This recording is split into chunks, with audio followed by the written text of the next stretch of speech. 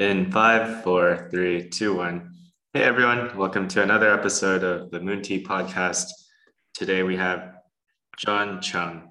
What's up, John? What's up, guys? How's it going? Good to have you, man. Good to be on. So John and us, we go way back.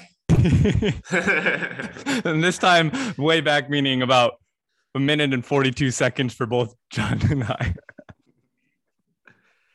I mean, you know what they say, two Johns make a right? Ooh, tell me more. I like these. All right. Hey, John, can you, I don't know, can you share this story about like, number one, who you are, and then number two, how you ended up here? Yeah, please do tell. Oh, Lord. All right. So my name is John Chung. I am a certified public accountant. I work for a pretty big asset management firm.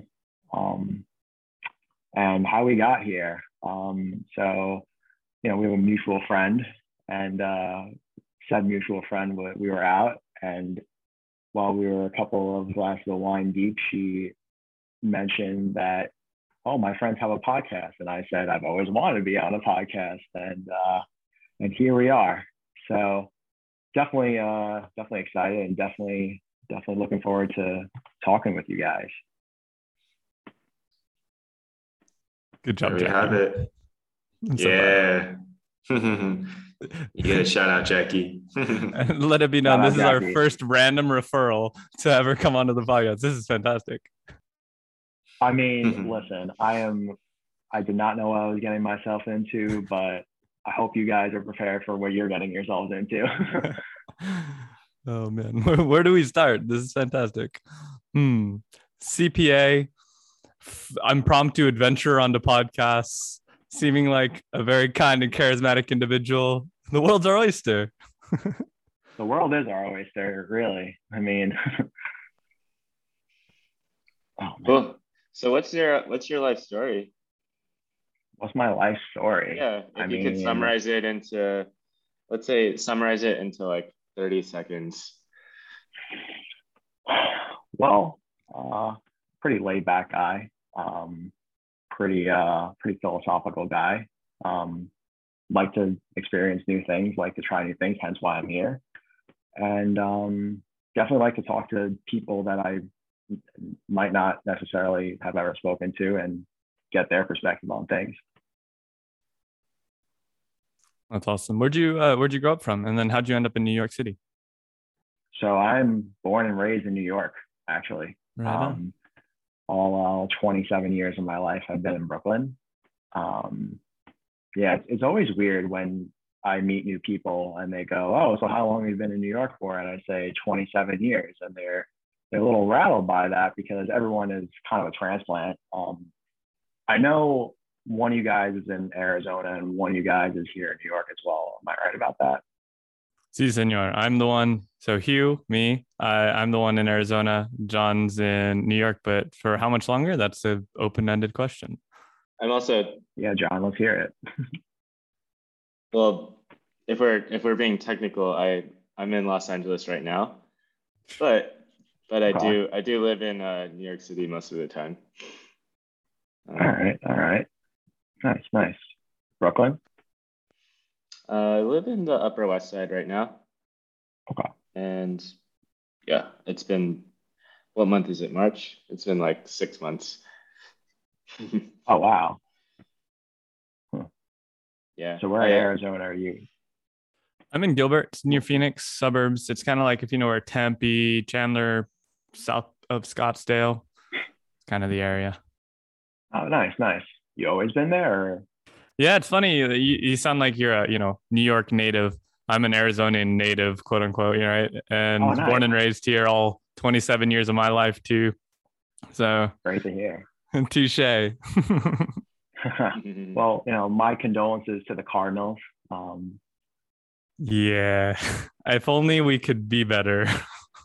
Just a bit. Listen, just a bit. Listen, I am a long-suffering Packers fan, so. Your franchise has a much better and longer term set of glory than we do, for sure, though. That's a fair point. I mean, I was blessed with good news that our Lord and Savior is coming back to the Packers next year. So it's great to hear. We can only go up from here. Can't come down. That's funny. Yes. Yeah, John, who's John? Oh man, how do I do this? When I say John, you can say John Kim. All right, I guess I'll do John Chung and John Kim. Chung, where's that background from? Chung, is this? What No, sorry, not your background. Like Chung, where's the origin of Chung? I thought you meant my. So I'm mixed. My dad is from Hong Kong. My mom is white. I do get quite a bit of confusion when people see my last name and they see that I have a full-grown beard and they go, "Oh, it doesn't really add up." But yeah, I am a halfie. There we go, Hoppas unite! There we go.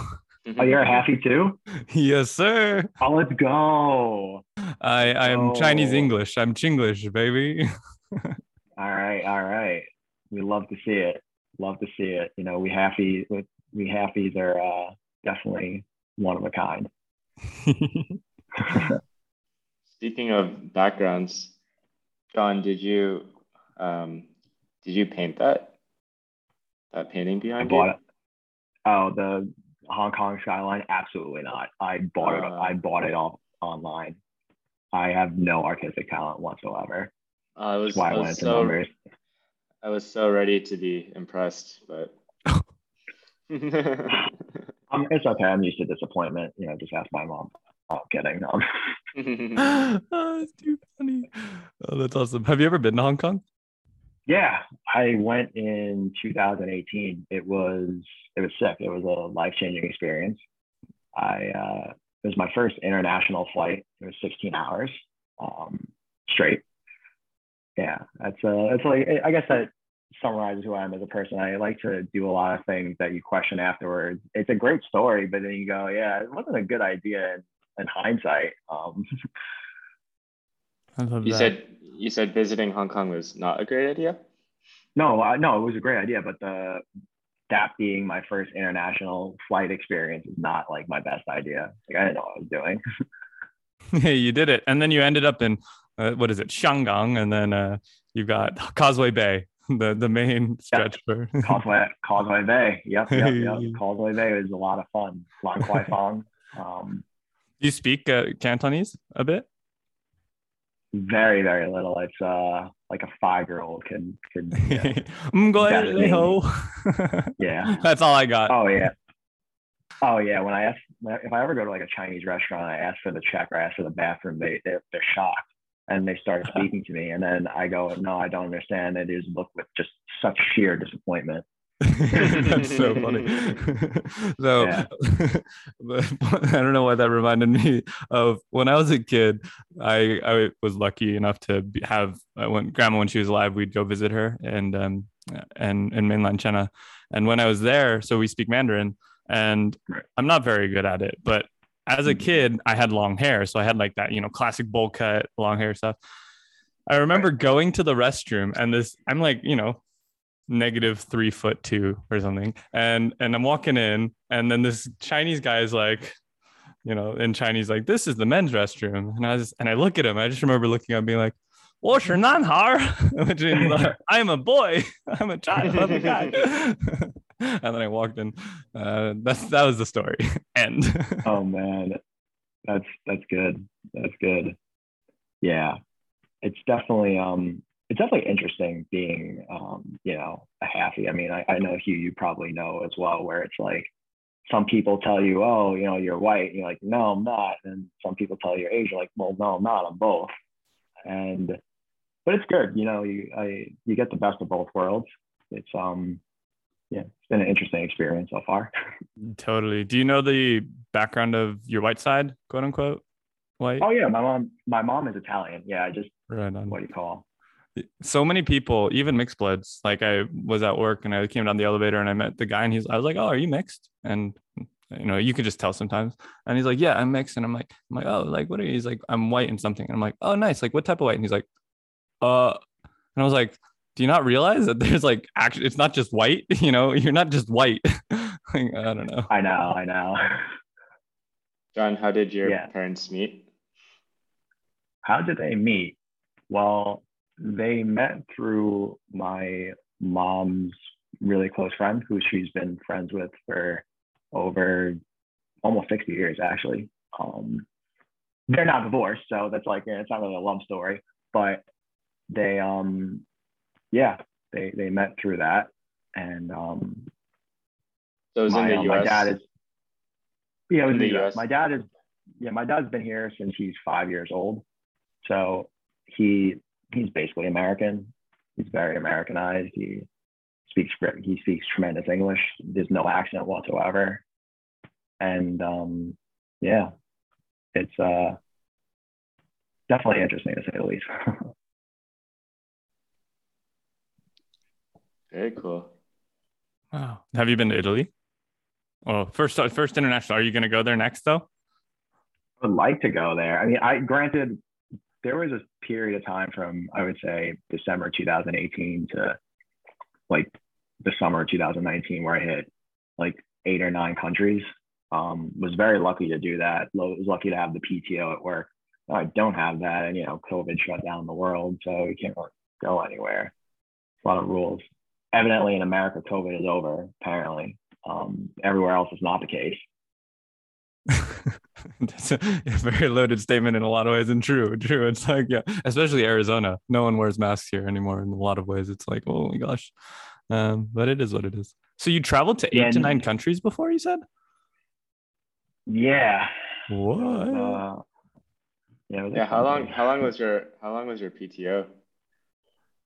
Well, it was staggered because I was able to structure it in a way where I used the least amount of PTO. Because, for example, we used to get the 4th of July week off at my previous company, and I staggered it so I took like 2 PTO days when in reality I was gone for like 12. Just stuff like that. Just strategically, able to do that. But now at this place, I actually don't take any vacation days. I go without taking any, which sucks. But what are you gonna do, right? So you went to 7 or 8 countries in 12 days. Is that? No, not 12 days. No, in what do you call? Well, I did 4 in like 12 days, but across like a 6-month span, I hit like 8 or 9. So. Oh, I see. Yeah. Love that. Last night, I had a nice coffee with a lady who's from Pakistan, and it was really cool because she was a linguistics PhD first year and was learning about X, Y, and Z, and was very analytical about cultural differences and even linguistical differences. And so I'm curious, like when you were traveling to all these different countries and recently to Shanghai or Hong Kong, right? What type of things have you noticed that might have been cultural or community differences that might be fun to express or talk about? Well, the first thing that is apparent to me is how ignorant us as Americans are to the rest of the world. And I mean, I'm privileged to be American, but it's just so blatantly obvious how you could spot Americans in the wild, that they don't really, not that they don't accept people's cultures, but they kind of are, like I said, ignorant of it. And people are nicer overseas. They're willing to help you. And if you ask a question, they'll tell you the right directions. Unlike in New York, they'll tell you the wrong directions, or they'll, walk past you or something along that. But, learning different cultures is something that's so interesting to me, because it's so strange that we're all guests on the same earth, and yet we are so different, but we're so the same. It's always something that's interested me, and always, that's why I'm fascinated to learn about people from different places in the world, places I've never been to. Was there out of all the places that you've been, was there a particular place that like captured your heart? Oh yeah, I would say Prague in the Czech Republic. was probably number one. It was just one of those hidden gems where, because when I was on that trip, it was so like packed and scheduled, and every day was a full on schedule. And once I got there, I was able to chill out and actually take in the scenery and enjoy what I was seeing. And plus the beer was really cheap. Yeah, went to this place called the Beer Museum in the Czech Republic, and for like 20 US, you get like 8 or 9 beers. It was great. Yeah, actually, the Czech Republic is the biggest per capita drinking country in the world. I didn't know that. I thought I was definitely going to say Ireland or like Germany or something. No way. But yeah, it's the Czech Republic. It also depends on what they're measuring. Because like Russians drink a lot more vodka, Koreans drink soju. I feel like there are a lot of countries that try to claim that title. Just depends on how you measure it. So cerveza, mucho cerveza in the Czech Republic. Yeah, it sounds like it. It's a lot of I mean, their beer is Pilsner, which is like that, similar to like a Stella Artois, that golden beer. Very different from the Bud Lights I was used to drinking in college. So, I mean, there's you can find good beer in Brooklyn as well. So I don't think you're in a deprived area. Oh no, definitely not. Yeah, I mean, I still drink Bud Lights. A lot of my buddies refer to them as Chung Lights because when I was younger, I used to show up to like a pregame with a personal 12-pack. And they would ask, "Oh, can I get a Chung Light?" So I love that. That's funny. Speaking of education systems, we had a guest on in that was really interested in the education system of New York. And as another New York native, man, I'm totally spacing on the name, John. Jesse? Yeah, Jesse. Did she grow up in New York too? Or is it she grew up in New York? Is that right? Or upstate New York. So the education systems we were talking about, I was wondering about what your thoughts are on the education system of New York, Senor Chung. I mean, I thought I got a decent education. I went to public school, so I didn't go to I did not go to a fancy private school. I went to public school. New York's finest. I thought I got a good education.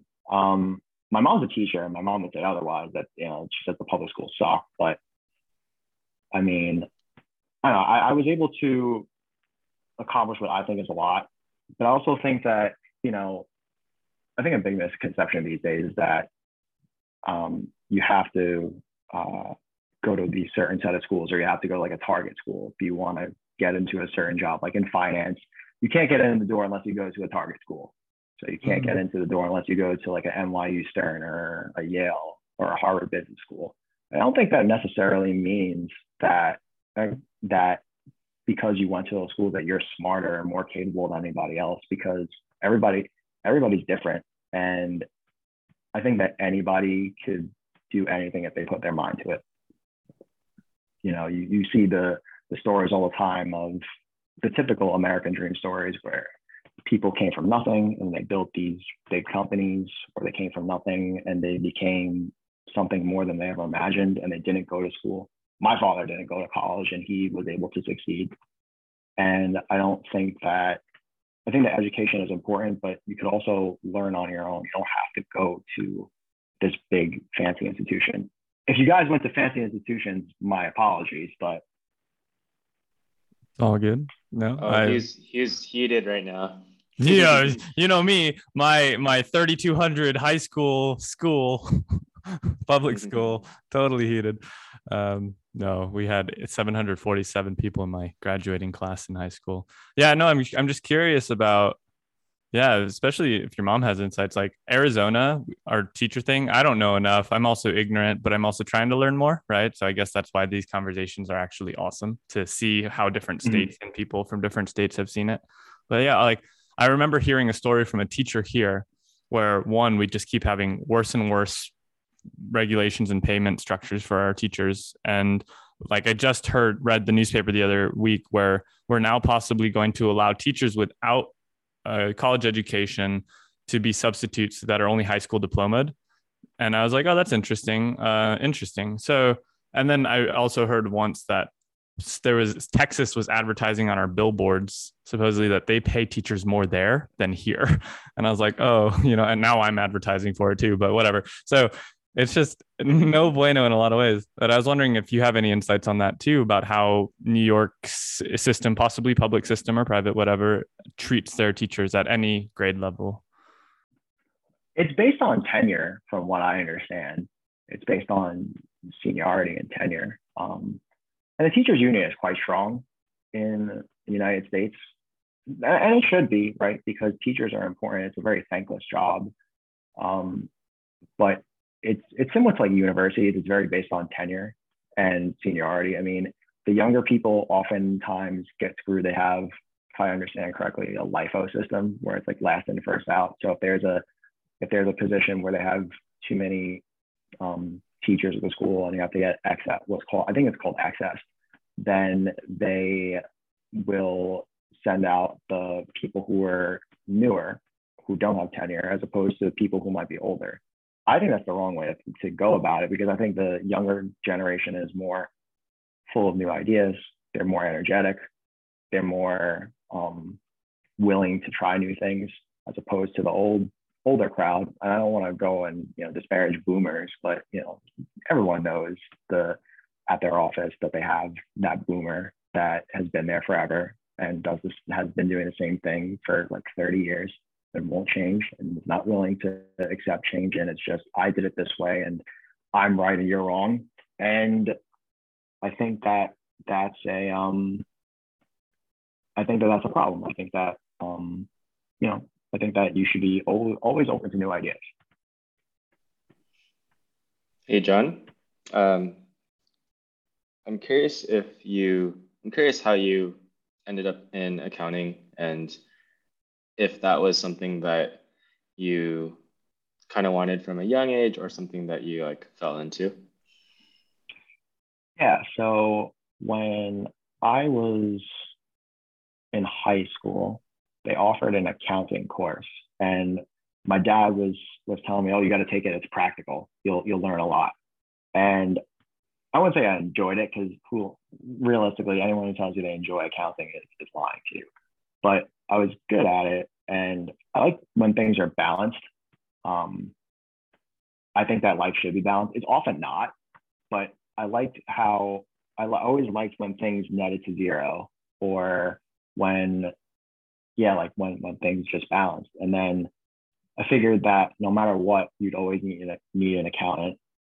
And even if there was a recession, you're always going to need an accountant to be there. And especially now that the tax law, I'm a tax accountant for context. And now that the tax laws have gotten so complex, you need people to interpret them. And then of course you have people come out of the woodwork every April and say, "Hey, I got a question for you," and you know what's coming. They go, "Oh, can you do my taxes?" And you tell them no, and they don't learn. Every April 15th, they come back, ask the same questions. But yeah, to answer your question, it was just something that it was because of a high school course, and it was something that I was good at, and it was also post 2008 when the economy crashed, which is an entire discussion in itself. And you can't predict the future. So I didn't know whether by the time I got to the job market, it was going to be back again. So I wanted something that was safe and secure. So. Nice. Excuse me. And so thoughts on TurboTax? All right. So they run a racket and a half, because hold my beer. Hold my beer. I mean, mic drop moment. Intuit has an entire lobby where the tax code, they make it so that the tax code is so complicated. It's really not. Where most people have just a W-2, that could be done in 20 minutes. That return could be done in 20 minutes. It's when you have more complex items, like if you have a house or if you have a lot of investments, then it gets a little more complex. But if you just have a standard W-2, that's a joke.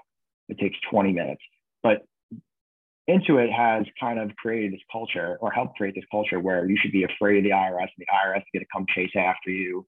And if you get like $5 wrong, they're going to come chase after you. And there used to be a free filing option for the IRS, and now there's not, because Intuit has monopolized the market. And I think it's nonsense. It's just based off of who you paid, right? As with anything in America, right? I thought it was free if your income was under a certain amount. Is that not the case anymore? What do you call? I think, I'm not exactly sure. You could be right. But I was under the impression that they took it away. But you could totally be right. I mean, I welcome being proven wrong on this one. Well, I'm sad that I've paid for TurboTax a few times. So. I filed TurboTax. I filed with TurboTax earlier this year. I mean, I kind of had to. There was no other game in town, really. It's literally a monopoly. That I don't know how it's legal. But yeah. Yeah, I filed with that too for family and stuff. So the question I do have though regarding, taxes, are you into crypto? So I am not into crypto, but it's something that I find interesting. I think that the idea that that at least the government is pushing, that crypto is used for, buying drugs or illicit transactions, is complete nonsense, because really the US dollar is fake money if you think about it. And it has been since we got taken off the gold standard in 1973 by Nixon. And it's just fiat money. So why can't you use crypto? Especially those are like blockchain technology. So like Bitcoin, Ethereum. I'm not talking about like Dogecoin, that's bullshit. But I think that there is some value with it. But what's ridiculous to me is how the IRS has really tried to screw people who use crypto. So for context, let's say if there was a transaction between you and me, and you pay me 2 Bitcoin for me appearing on this podcast, right? Which I'll be expecting payment later. But let's say for argument's sake, that happened. According to the IRS, digital currency is a capital asset. So because you use that to purchase something, it's treated as a sale of a capital asset. So if your cost basis is less than what the fair market value is, then you'd have to pay capital gains on it. So you'd have to pay capital gains for purchasing something, which is obscene in my opinion. And I think it's just a way of them trying to stamp out the use of digital currency. I feel like you guys are definitely into cryptocurrency. Am I right? What makes you say that? I don't know. You asked that very excitedly. I definitely feel like you guys are in crypto. Well, we're learning. Yeah, we actually do have a lot to learn. We've had a few friends, a good friend of John's and a few friends of mine are into crypto and still learning about it and such. So we've had a few people on the podcast to talk about it. But overall, tax accounting, crypto, stable coins, etc. What is going to happen? Yeah, I don't even know. I mean, with inflation's so high, and I can't believe that. And I don't have a car, but I'd be pissed off if I was filling up at the gas tank, because it's like $4 something a gallon nationwide now, and it's going to only go up more. I can imagine where you guys are, or especially in Los Angeles, definitely like $5 a gallon or something like that. I saw $6 yesterday. Oh my God. That's out of control. They got to do something about that. I remember when I saw $3 and I was shocked. So I'm like, all right, I'll just these numbers don't mean anything to me. Like I just assume it'll go up. Yeah. Yeah, like my favorite taco spot used to be dollar tacos, now they're $1.50. That's 50%, like in a year. That's no, and even in New York, right? Rent is, I'm sure you guys have seen like the news. Rent is through the roof. It's for very, very low quality apartments. It's like 2,800 a month, and who can afford that? And the income, they set income requirements at like 40x income, and who has that, right? And it's almost as if they took what happened during COVID when rent went down, matched what it was before, and then added on another like 20%. And you have to get into bidding wars to even put an application in, which is absurd. It's not a house. I don't know, guys. I don't think it's too sustainable. Do you live with your parents or do you live on your own? No, it's just me. I live by myself. Oh, dude, if I was you, I would totally try to take advantage of living with my parents, which you and I have both done. Still doing. Yeah, I mean, I don't know. I personally felt that I had most of my growth when I was out of my house. I kind of had to really learn how to be an adult, kind of like a trial by fire. And also, a couple months after I moved out of my parents' house, COVID happened. So it really, really was a trial by fire. And, fortunately, I felt I thrived during COVID, but I know that so many people suffered, and that's not lost on me. But that's why I feel I'm more fortunate that I was able to learn so much about myself, especially, and put time into really learning, as opposed to doing what half of America was doing and playing Warzone all day, which I still did. But yeah, I chose to read a lot and chose to really, quote unquote, find myself. Right?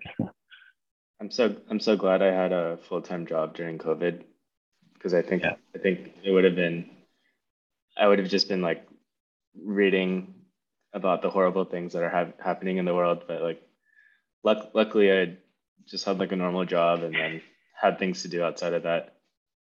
So you mentioned you read books. You mentioned that you I think you said personal growth. Can you talk a little bit about what did you get into? What are some books that really impacted you? Like, let's get into it. I've been waiting for this one. All right. So I got very into Stoic philosophy when I was, I'm not sure if either of you guys are familiar with it, but I got very into that. Can you summarize it? I have a, what do you call it? Meditations. That's pretty cool. Nice. You read it? So you read Meditations. All right. I think we're going to be friends now. I've read Meditations many times. But I guess to quickly summarize what Stoicism is, it's a personal accountability philosophy where the way I think of it is that you can only control two things in life, and that's how you act and how you respond to things. You can't control the external. You can't control what someone else does. You can only control what you do. And you have to take things as they come at you, and that life is short at the end of the day, that you don't have the past, you don't have the future, you only have the present. And there's a concept, which I also have tattooed on me, where the Stoics meditated a lot on death. It's called memento mori, which translates to remember one day that you're going to die. And a lot of people think it's a very macabre way of thinking of things, but I personally think of it as a call to action that you should live your life to the fullest, because life is so short at the end of the day. And it's picked up more traction over the years. There's an author named Ryan Holiday, who is probably the most popular Stoic author in the space. And one of the books he wrote was called The Obstacle Is the Way, which Bill Belichick distributed to the New England Patriots ahead of the 2014 playoffs when they won the Super Bowl against the Seahawks. And after they won, which they really shouldn't have. Different story. Pete Carroll distributed, the books to the Seahawks the next year, and it's grown in popularity. A lot of places, even I think the Cleveland Browns brought in Ryan Holiday to give a talk about Stoicism. He had the GM Les Snead on his podcast, and it's definitely something that is a big part of who I am, and something that I like to talk to others about. So I'm curious, Hugh, what is your thoughts on meditations? Because I love discussing meditations with people. I'm actually curious, what's the quote, your XXVI? So that's Meditations 10:16, which is waste no more time arguing what a good man should be one. And that's something that I try and live by. And I actually got it in honor of my godfather, who's my favorite person in the world, my drinking buddy, because I've been privileged to have him in my life for my entire life. And he is the greatest person that I've ever met. And I'm very lucky to have known him. And yeah. I love that. Yeah, I a good friend of mine is really a big proponent of Stoicism, and he got me the book, The Daily Stoic. So every day, yes. it's really nice. So every now and then, just and then I remember it's the very core concept of you have to give people the benefit of the doubt, and whether or not there's even the possible something that I definitely had to grow through and still continually have to remind myself at times, right? As if something happens and something, just for example, in the dating scene, right? Somebody that you are enjoying time with starts to not text back or something. Just, I don't know, I'm trying to pull something out, and you can get offended, you can do XYZ, or you can kind of just go one step at a time and then just say, I don't know what's going on, but give them space, and then try to ask them how they're doing, and then get their true answer and then react to it rather than just inferring and insinuating. I always love that. That's something that's really nice to me. Yeah. And it's also a big concept as well, as loving everything that happens to you. And the fact that one of the things that I really took from it is that things that happen to you might not be fair, but if it involves you, it's your problem. And that's why I try not to, when something happens to me, to say, oh, it's not fair that it's happened. It still happened. You have to find a solution. You can worry about it later. And if you spend your time complaining, you're not finding a solution to things. And if you guys are on Instagram, the Daily Stoic is, you probably have seen some of those, quotes that come from the Daily Stoic that Ryan Holiday posts each day. There's one that's, I think the most popular one is not death a man should fear, but he should fear never beginning to live. And I think that's true, because so many people, and which is another problem with society, so many people are so afraid of things, and everything is, oh, I'll do it eventually, or when X, Y, and Z happens. Or for example, you take people who are quote unquote resolutionaries, right? And they say, oh, I'm going to go to the gym tomorrow. I'm going to go to the gym when it gets warmer. Oh, I'm going to go to the gym when this happens. I'm going to start that diet tomorrow. And they never wind up starting it, because at the end of the day, you have to take action now when you can. You're not going to put it off. If you put it off till tomorrow, you're not going to do it. Let's be honest. And I don't judge those people. I mean, that's their personal decision. But I just try and live my life as if it should be. Like, life is a gift at the end of the day. And it's so short. And you see in the news, probably one of the things that affected me the most was when Kobe Bryant died, because it seemed like he was invincible. And that really showed me that, wow, a guy that, I wasn't a big basketball fan, but a guy I grew up thinking was this invincible guy died in a one in a million circumstance. And it was just so sudden, and there was nothing that could be done about it. And that's why I decided that, yeah, I'm gonna live. And that's not me advocating for, people to jump off a bridge or jump out of an airplane or, do some other crazy stuff. But if it's not, my philosophy is if it's not illegal, if it's not going to hurt you, just try it. Worst comes to worst, you look like an idiot, but at least you have a story to tell at the end of the day. Curious to see what your guys' opinions are on that one.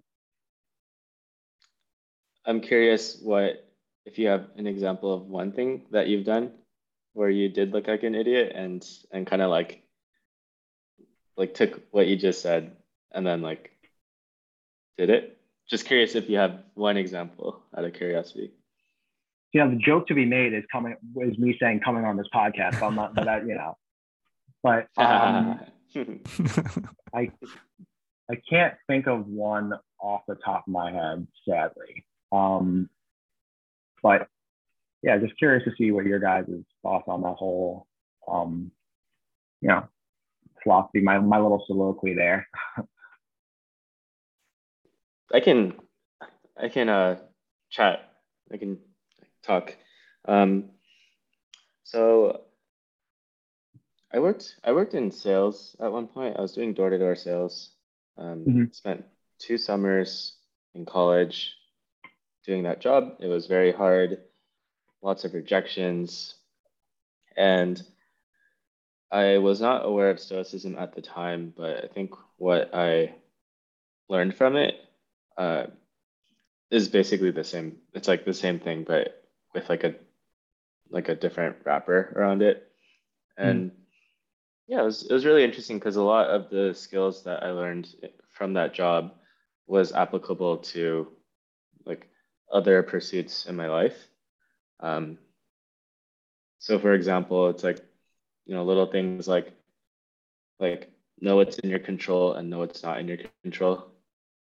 Knock on a door and Did we lose you? Uh-oh. Wow. Guess there's nothing he can control about the internet. So that's okay. I just left him speechless. he's well, we keep going though, but from my perspective, something that happened was one of the things that just kind of living life in the moment where you're like, okay, I'm scared, this is something I'm afraid of doing, but I don't know why, but this seems like the right decision, or at least taking that leap of faith. That was how I met John. As I was a media studies major in college, did film photo, supposed to go into SoCal and Hollywood area to do PA stuff. But then I read Steve Jobs' autobiography and I bought a one-way ticket to SF. So then I ended up in Frisky Frisco and here we are now. All of that came from this 7 years later. So you never know.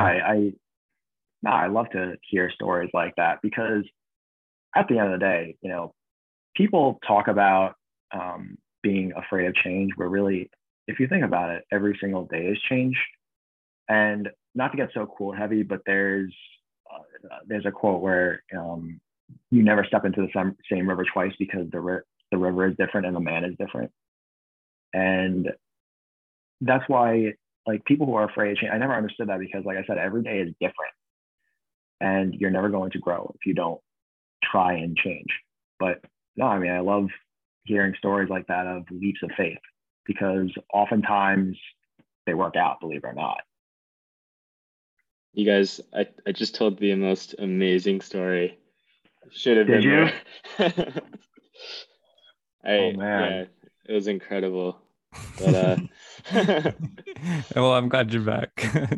No, it's funny, Mr. Chung, that you said about the never step in the same river twice. Fun trivia question: do you know who said that? Heraclitus. Nice. Yes. And who was he going against philosophically and discussing those philosophical views? Yeah, I'm drawing a blank on that one. It would be Parmenides. So Parmenides. Yeah. Someone read Lives of the Stoics. No, I'm not that deep, but my dad is a lot more knowledgeable about it. And I was just talking to him about this recently with another matter of the heart type thing. And so it was fun. Like Parmenides, I wrote this in a letter for a breakup letter, actually. And it was Parmenides believed that appearances change, but not essence, while Heraclitus believed that we step and do not step into the same river twice. And I thought that was really cool, how that discussion goes. So there's a whole rabbit hole to go down if you're ever interested. So wow, you wrote a Dear John letter with Stoicism. That's a first. I like that. Hey John, don't take it personally. He's dad as a historian, so he just sort of picks up. And yeah, I'm a cheater. Like, seriously. Like I'm not actually that well read. It's just sometimes you just get random like breadcrumbs from the table. No, I mean I don't judge anybody. Like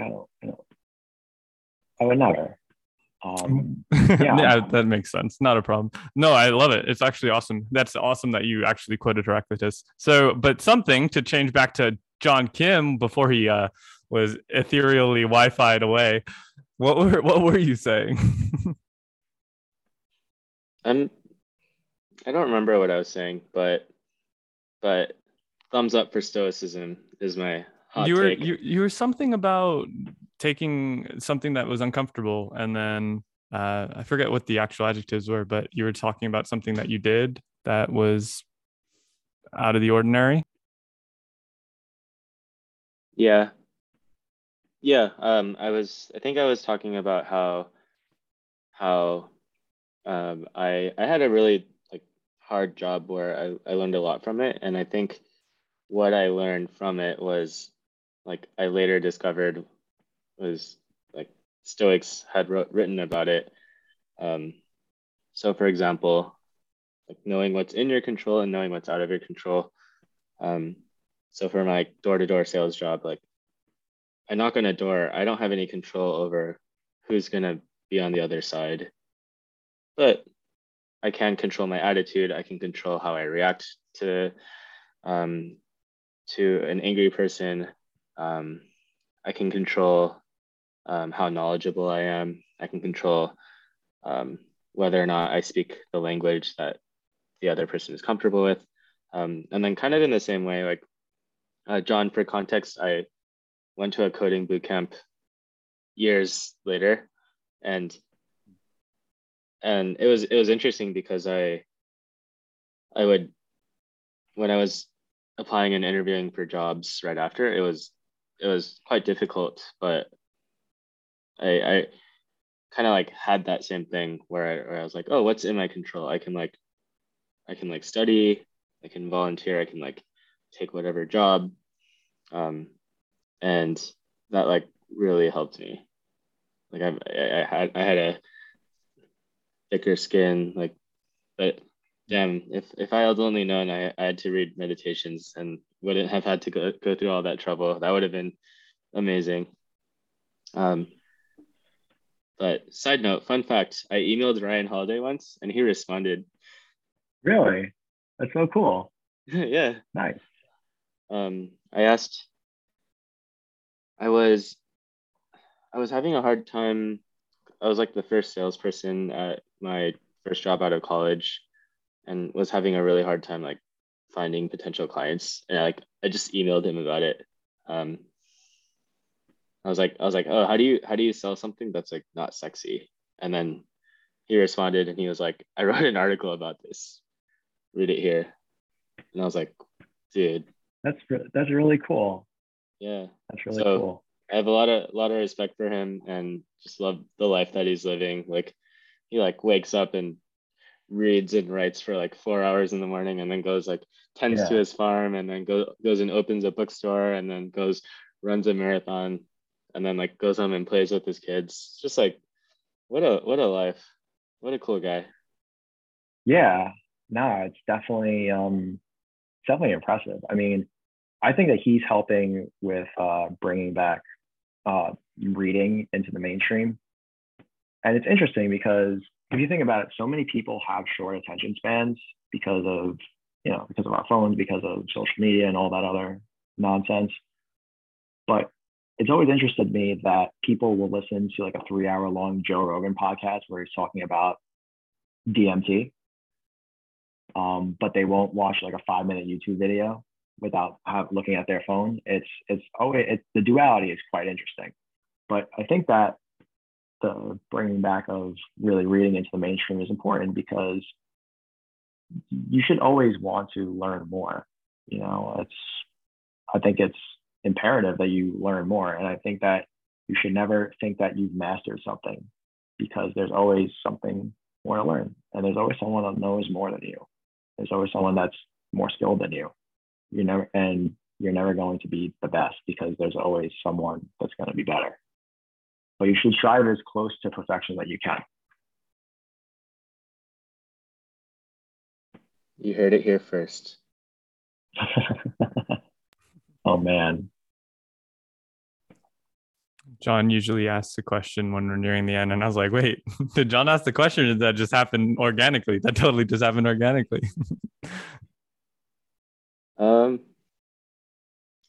Let's see. John, do you have any questions for us? Sorry, I've been interviewing candidates, and that's what I.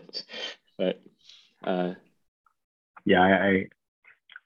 mean, I guess I'm curious to, I'm curious to hear what your guys' life philosophy is. I didn't really get to hear too much about your guys' background. I mean, I spent 53 minutes talking about myself, and heaven knows that I could go on for more. But no, I'm very curious to hear about you guys. You first, John. My 30-second summary is that I lived in Los Angeles for 28 or 29 years. I work in software development. I was like really into traveling in my early and mid 20s. Still have like pieces of that right now. I don't like, which is evidenced by the fact that I'm in Los Angeles right now. One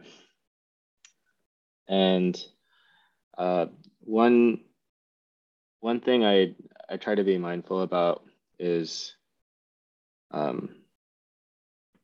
like whenever I make a hard decision, I ask myself, what would 70-year-old me wish he had done? Because like basically I want to be an old guy and then look back and just be like, fuck yeah. Yeah, that's it for me. I mean, what about you, Hugh? Quick life story. Grew up in Arizona. Had no idea what I was going to do. So people who knew what they were going to do, always so envious. Decent enough student, ended up studying some cool stuff in media, but then ended up in Silicon Valley, slaved away, and then ended up back home. I have an older dad. He's in his 90s plus, so helping take care of that. Wow. That's when I learned my first value, which is work is not above family. So family comes first for me. And it made me so much happier because when I was in SESF for 2 years, and we've talked about this on different podcasts, so sorry to repeat myself, but I was very, very upset and sad in a lot of ways, and had a lot of times that were very difficult. But I met, Jackie Tran and John as well, so that was really positive. But yeah, moved home and then taught myself to dev after suffering a lot of grueling work as well, and didn't like dev world, but after taking that $200 Udemy course, ended up as a designer, growing in design stuff. And then from there, learned about my philosophies of friends are the next best thing. So family and then friends are the most important, then mental health and physical health. And then after that comes work and hobbies. So with that, that's kind of where I am now. And those are the things that I like to espouse with people around me and my team members and friends and family. Yeah, I mean, listen, if you don't have friends and family, what else do you have, right? You got money. No, I'm just kidding. I don't even know. That's what it's all about, right? Making more money, living away from family, not engaging, and not giving back. That's what it's about. Yes, and this has been the Gary V podcast. Oh man, that's funny. That could be a discussion itself. I think he's a fraud. That's a different issue. Yeah, I mean, he's just like the loud person in the room. Like, yeah, a lot of loud and not a lot of substance. Yeah, the whole concept of making more money. I always think it's so interesting if you look back to the robber barons at the turn of the century, where they made a competition to make as much money as possible, and then they competed to give as much away as possible, because you realize that you can't take it with you at the end of the day. And I know in Asian culture, it's popular to think that you can, and that's why at Chinese burials they burn the fake money, the fake gold. If you've ever been to one, a lot of incense, but you really you can't take it with you. And no one ever lays on their deathbed wishing that they worked more. I used to work in public accounting. I used to work for one of the big four, and I used to put in really crazy hours, like 100 hours a week, and not getting overtime, which should be illegal. But at one point, I just said, like, there's more to life than this. Like, this is not sustainable. This is not worth it. And like I said, no one ever lays on their deathbed wishing that they worked more. Hey, John. We ask our guests like if they have any words of wisdom, but I feel like the last 30 minutes have just been like wisdom after wisdom after like. But yeah, if you have any parting thoughts, or anything you want to say, Or give a shout out to. Well, first, thank you guys for having me on. Like, you picked some random dude and pulled him out, and then allowed me to go on for a 30-minute soliloquy on stoicism, which could have easily been more. It's pretty bad. Shout out Jackie Tran. That's for part 2. Yeah, seriously. I guess in terms of what my parting words of wisdom would be, is similar to what I mentioned before, and that's to live life to the fullest because you owe it to yourself. Be uncomfortable because it only lasts for that moment, and who knows, you might enjoy what you're doing, and really value the people around you, value the friends and family that you have around you, because no good thing exists without friends to share it. And that's a quote from Lucia Seneca, who, funny enough, is also responsible for, if you know the song Closing Time, where it ends off with every new beginning starts with some other beginning's end. That comes from him. So a little musical trivia for you as well. But in all seriousness, really thank you guys for having me on. It was definitely cool to be on my first podcast. Whether I listen to this is because I hate the sound of my own voice, and I would be so embarrassed. But yeah, would definitely if you guys would have me, would definitely love to discuss more again. You guys are awesome. Yeah. We have a repeat guest. Yeah. That's awesome. Yeah, that's like, I mean, one of the biggest points about this is making random friends all around the world. So this is actually so cool, man. And yeah, for sure. Wow. With that, it always is a sad moment when we have to come to the end of another really good episode. So with that, this is the Moon Tea Podcast, everybody. Thank you again for tuning in. This is a podcast where we talk about craft, community, building meaningful careers. We're graced by the amazing presence of Senor and Mr. John Chung, CPA and philosopher and Stoic philosopher and many other things, and polymath of many different all aspects of life. Thank you, Jackie Tran, JT Jack Attack, from episode 17 to have this guest come on randomly and serendipitously. with that, we will tune in next time, hopefully, or you'll tune in next time, hopefully, and we'll keep on making some decent content and get some stuff out there. So thank you again, and see you next time. Peace.